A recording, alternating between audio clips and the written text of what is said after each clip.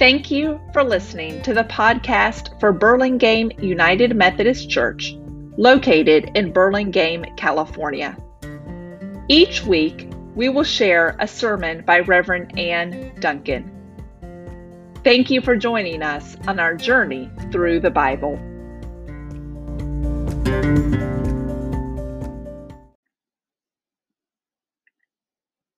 Last Sunday, we heard a story of exile and restoration. Almost 600 years before the birth of Jesus, Babylon had captured Jerusalem and torn down all the buildings. Solomon's temple to God was destroyed and the Ark of the Covenant lost. Many leaders died, and those who survived were forced as captives into exile. During this time of chaos, war, and exile, God's prophets, including Jeremiah, reminded the people that even when all seemed lost, God was with them. God promised comfort and a great hope of a bright future. Many years later, the people were indeed able to return to Jerusalem from Babylon. In those ruins of the temple, a copy of the 5 books of Moses, called the Law, was found. And it was in the rubble of the temple that the prophet and governor Nehemiah, a priest named Ezra, and the once exiled people of God gathered to worship. They worshiped God and heard the reading of God's law. Hear now these words.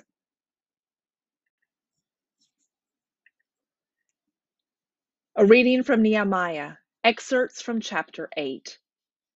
Because the temple built by Solomon had been destroyed by the Babylonians, all the people gathered together in the square in Jerusalem. The people told the teacher of the law, Ezra, to bring out the book of the law of Moses, which the Lord had given to Israel. Accordingly, the priest Ezra brought the law before the assembly. Both men and women and all could hear the reading of the law with understanding.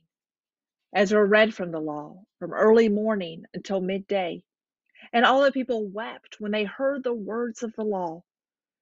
Then Ezra blessed the Lord, the great God, and all the people answered, Amen, Amen, lifting up their hands.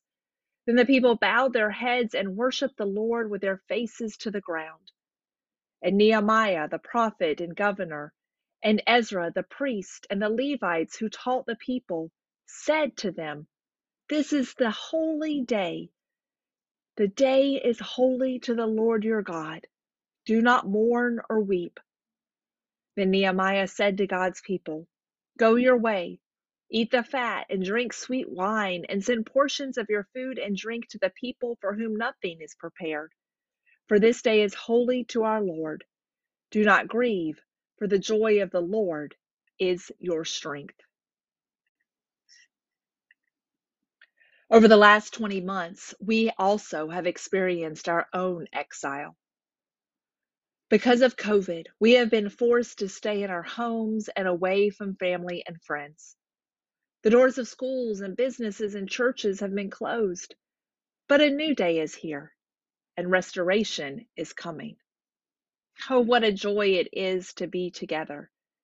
As we shared with one another last week, we love seeing people's faces, hearing wonderful music, listening to voices echoing around us, seeing the beautiful building and stained glass windows, and witnessing children laughing and playing and worshiping together. BUMC is a good and sacred place, and we give thanks to God for the beginning of this holy restoration. But our restoration is still a work in progress. Our restoration is still a work in progress. The restoration of the temple took hard work and major sacrifices. The Jewish prophets had promised that when God's people returned to the promised land, everything would be restored. Yet when the Jews came home, the returnees found a very depressing situation. There were no thriving settlements. The land had not been cultivated for years. The people were vulnerable to attack from every other nation around them. The people were disillusioned and in despair. God then called new leaders to speak to God's people, Nehemiah and Ezra. Nehemiah, Ezra, and a few other leaders had a vision to rebuild the walls of Jerusalem and recreate the temple. And that's what happened. After gathering on the ruins of the old temple in the midst of a destroyed city, the people listened to Ezra read aloud the word of God. Then, after a huge feast and party, the hard work began. The walls of Jerusalem and the temple were rebuilt. The new temple was not as grand as Solomon's temple. The new building was smaller. No silver or gold covered the walls. Instead of 10 grand candlesticks, the people set up only one golden candlestick. The Ark of the Covenant, stolen by the Babylonians, was never recovered until Indiana Jones came along. I added that for my father. And yet, this new temple, called the Second Temple, became the center of Jewish religious life. The temple served as the administrative and cultural center of the nation. For the next 500 years, that temple became the backbone of Israel. This newly rebuilt temple was the same temple where Jesus would walk and preach. This year, 2021, Burlingame United Methodist Church celebrates its 113th anniversary. In 1908, a few members of the Methodist Church in San Mateo moved here to start a new congregation. The 1,000-square-foot building was beautiful, with a tower and arched windows. People gathered around a wood-fired stove and worshiped together. The church was then moved a few blocks to this location, and new buildings were added. Because of the dedication and sacrifice of many people, we are here today in this sacred space. But like the Israelites, we are returning from a time of exile. After our time of COVID exile, how will Burlingame be rebuilt into a strong and vibrant congregation? We do not need a new building, but there's still work to be done. We need to restore this place as a center of dynamic spirituality and hope in our community. We need to restore this congregation as a place of dynamic spirituality and hope in our community. This work will take time. The temple was not rebuilt overnight. We must be patient. This work will take new leaders. We all must step up to help. This work will take prayers. Please pray for our congregation.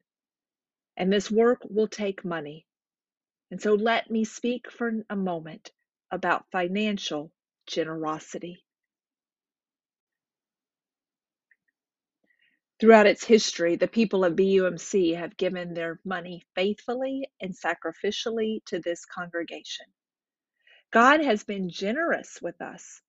In return, many people have given generously so that others may also experience God's abundance.